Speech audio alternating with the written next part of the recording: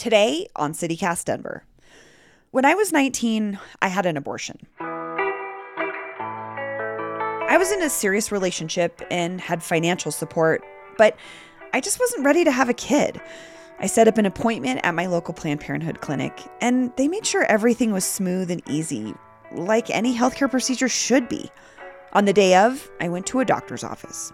They had me in and out the same day, and the recovery process was so quick that I was back to work the same week. I was able to access an abortion in Colorado without shame. But now that right is being threatened, and I'm so worried that people all over the country could lose that same opportunity that I had. So it's just me and my producer, Xandra McMahon, on the mics today, talking about that leaked Supreme Court opinion that wants to overturn Roe v. Wade and how that may impact Coloradans. Today is Wednesday, May 4th, 2022. I'm Bree Davies, and this is CityCast Denver.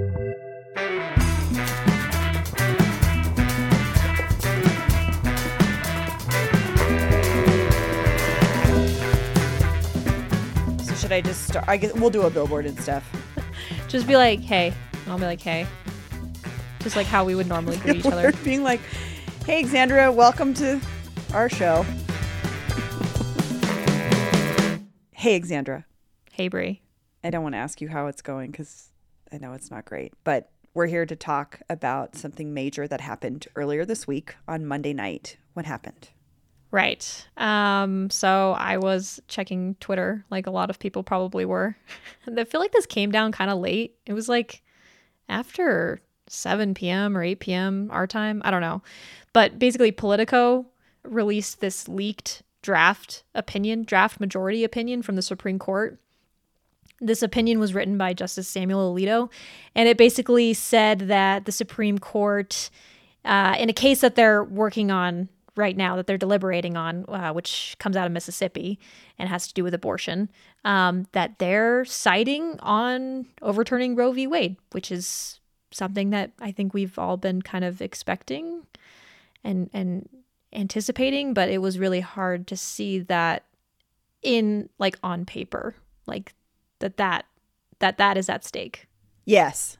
Yeah, I would say growing up as a person who has had abortion access my whole life, it's the Roe v. Wade overturning is something we've talked about, but it's like, could it really be? And I know that for folks working in the reproductive health and reproductive justice space, this has been something they've been concerned about for a long time happening. And so, like you're saying, the Supreme Court is looking at this now because they are hearing a case in Mississippi regarding abortion access. Yeah, but they've been, wanting to find a case. Like this conservative majority on the Supreme Court right now, like they've been looking for a case that could, open the door to them reevaluating Roe v. Wade. And I think you were saying before we turned the mics on, like this has been going on for decades. This has been a conversation for decades. Yeah, absolutely. And I think the long game aspect of it for Republicans is not lost on most people that have been working on this issue, is that populating the Supreme Court in a way that could overturn this was a long game. Gosh, I feel like shit about it personally. How are you feeling? Yeah, I feel like crap. I mean, it was like one of those things where I wanted to throw my phone against the wall and just like curl up in a ball. But then, you're doom scrolling, that phrase, doom scrolling, where it's just like you can't get off of Twitter, even though you so badly want to get off Twitter. And even some people in my feed were saying, log off Twitter. Yeah. And I was like, I should, but I have to keep reading. But eventually I did log off. And then I was just like, tried to distract myself the rest of the night. But I know that this is like a really personal issue for you. Yeah. Because you've had this experience. And so I can't imagine what it's like I've never had an abortion, and, I feel lucky that I haven't had to go through that. But the fact that that option could not even be on the table is like really scary. Yeah, I think for me, it's on my mind now as a mom in a different way, but I still feel deep in my heart that abortion access is healthcare access for everyone. one thing that really scared me as I was reading about this last night, and I didn't even know this. It didn't even occur to me, but Roe v. Wade has implications for a lot of other issues, because the centerpiece of Roe v. Wade, like that decision in the 70s, it was really more about the right to privacy. And that's why you see Roe v. Wade cited as a precedent in other cases that have nothing to do with abortion. And those cases are like marriage equality. Gay marriage is on the table if they overturn Roe v. Wade. Interracial marriage is apparently on the table if they overturn this. Also, and then just other aspects of women's reproductive health care, like contraception. But so, you know, like I said, I've never had an abortion, but I am a gay person and I do want to get married one day. And that's really scary to think that, like, I thought we had passed that. Yeah. I felt secure in knowing that, like, one day I can get married to the person that I love. And now I'm just like, well, that might be a lot harder one day. Can you tell me what this means for what the bigger conversation is here about abortion rights here in Colorado? Yeah. And I guess this is like maybe the one comforting thought right now, if there's any comfort to be found here for people who live in Colorado specifically, is that, like, not much is going to change in Colorado immediately if Roe v. Wade is overturned, because Governor Polis and the state legislature just passed this new Reproductive Health Equity Act that basically protects people's rights to an abortion in state law. And so that's a big deal. They did that just last month. And Colorado, like, historically has always been kind of a progressive leader in access to abortion and abortion rights, because even before Roe v. Wade was passed, like, Colorado was loosening restrictions on abortion and trying to make this a safe haven. And then I think because of that, what we could see happen in Colorado if Roe v. Wade is overturned and more states are allowed to enact bans, more and more women are going to be traveling to Colorado to get abortions. So I think abortion healthcare providers in this state are going to see an influx of patients. You know, that's, again, nothing new. Like, we for a long time have been this, like, safe haven for women to travel and come to Colorado to get abortions. And I know that Mackenzie Scott gave $20 million to Planned Parenthood of the Rockies recently to help in case there's this, like, huge uptick of patients. So, which I think is phenomenal. And I think Planned Parenthood has always been, honestly, for me, it's been a rock in terms of, I know I can go there and get support, information, unbiased information, and help. But something that I think we should talk about a little bit is with this new Reproductive Health Equity Act.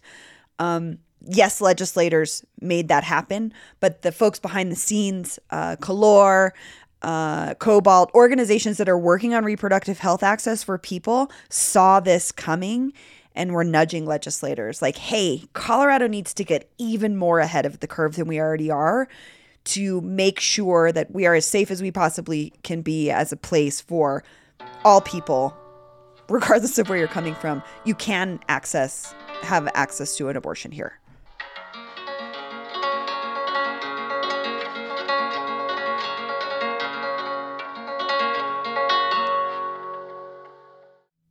So we made a call out on Twitter to our listeners and followers, asking for them to share their thoughts about this ruling. We had someone write in that said, I am a nurse who has worked in abortion care in Colorado for years. People who want to help materially should donate directly to our independent abortion clinics. And you can find more information at abortioncarenetwork.org. And they emphasize that independent clinics provide more abortion care than Planned Parenthood does with less funding. So people who are also wanting to volunteer or help out folks that are seeking abortion access should tap into existing abortion support networks like the Colorado Doula Project instead of trying to reinvent something that already exists. So those are some ways that you can get involved. abortioncarenetwork.org, Colorado Doula Project. And then, Zan, you want to read a couple more that we got? Yeah. So we got one that says, quote, very frightened for my daughters. I luckily got my tubes tied after I had them, so it will not personally affect me, but it will affect them. I had 2 abortions before I had them. They were both wanted, and they both had to be terminated to save my life. Which I think is a great point. Again, abortion access is about there are so many reasons why folks access abortion, and it should be thought of as healthcare for that very reason. Mm-hmm. Yep. And then another one we got says, quote, "When my then girlfriend, now wife, decided to get an abortion, I took her to the Colorado Springs Planned Parenthood that had been the site of a mass shooting not long before. Nobody should have to feel that kind of fear when already making a difficult health decision. I'm heartbroken by yesterday's news and will do whatever I can to fight it." So that was 3 different Coloradans who wrote in with their thoughts. And I'll just say that last one about the Colorado Springs Planned Parenthood shooting. Colorado Springs is my hometown. I remember that day all too well. And it was, yeah, like that just, I feel like that shooting specifically highlights like how controversial this has been for years. And I don't know why, because it's like, this should not be a political issue. Agreed. It's a healthcare issue.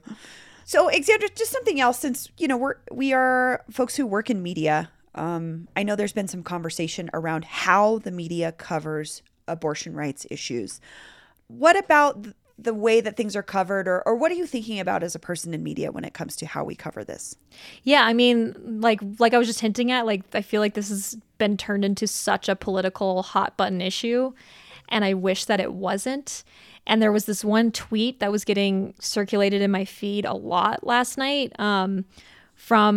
she's a former journalist, Julia Moser, and she said, "I no longer work for a news organization, so I can say without fear of penalty for my job that news organizations' reluctance to touch abortion and to cover it honestly for fear of something too liberal is a big part of why we are here."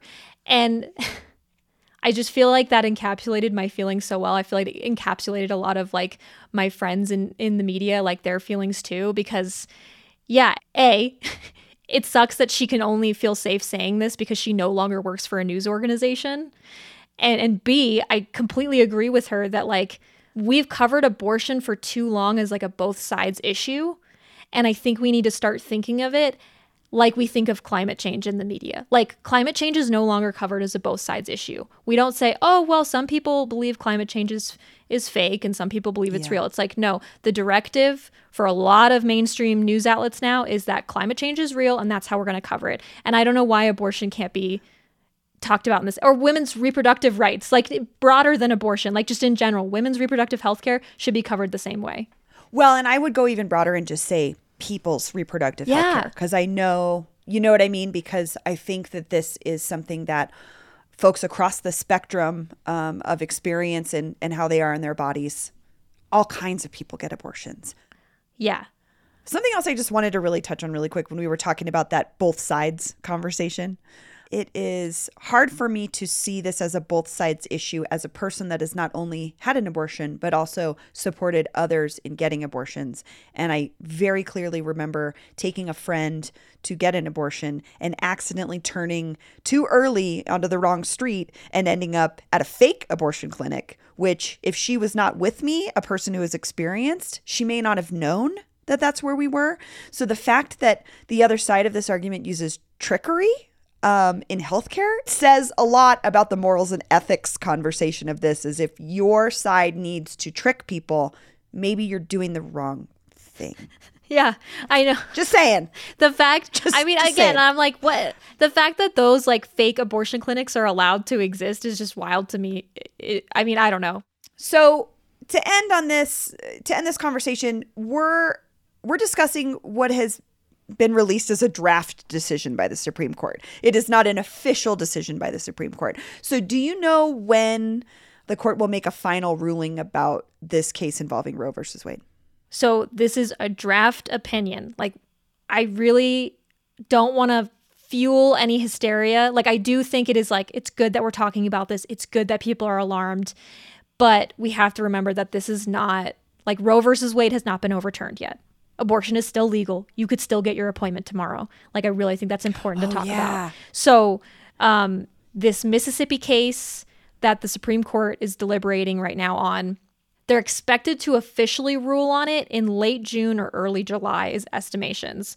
And opinions can change. And I don't want to speculate, but if we want to get a little like media gossipy, I kind of agree with some of the theories coming out that like this leak of the draft opinion happened because someone in close to the Supreme Court is trying to force a justice's hand, trying to force someone to reverse course, because it's happened before where justices have changed their vote after that doesn't match an initial draft opinion. So the justices could still change their minds.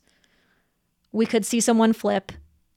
It is unlikely because we know what the makeup of this court looks like. We know what a lot of these conservative justices, like what their belief systems are. But I think it is important to put out there, like, it could still change.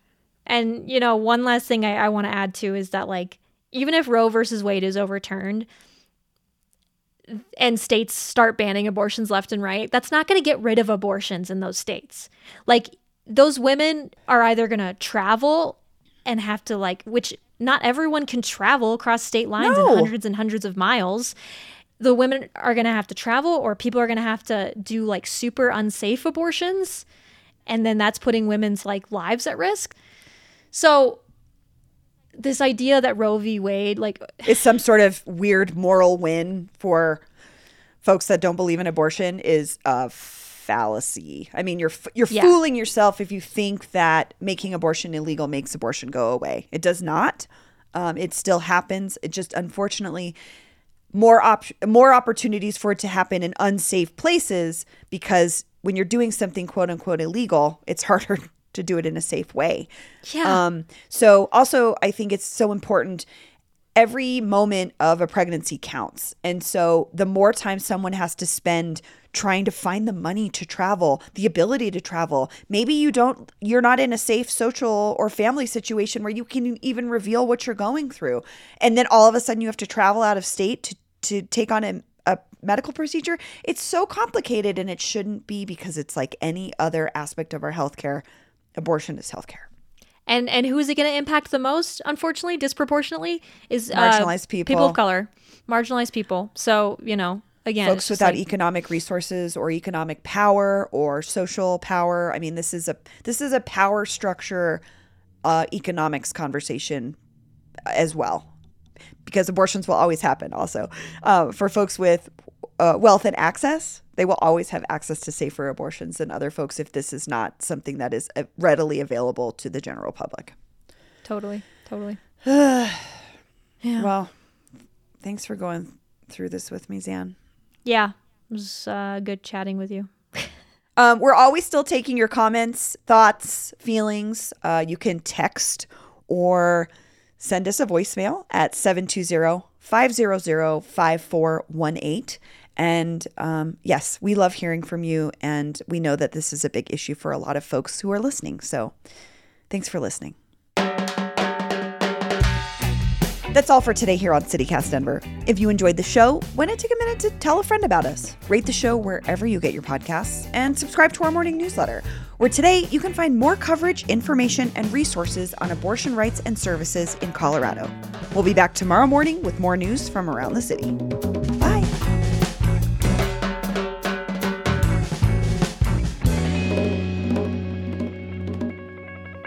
Did you ever see that abortion water slides post that someone posted like 7 years ago? It went viral. I was trying to find it. I was like, where's the abortion water slides? This person posted, I'm just going to read the part of it that's funny. I don't care if Planned Parenthood provides nothing but abortion services.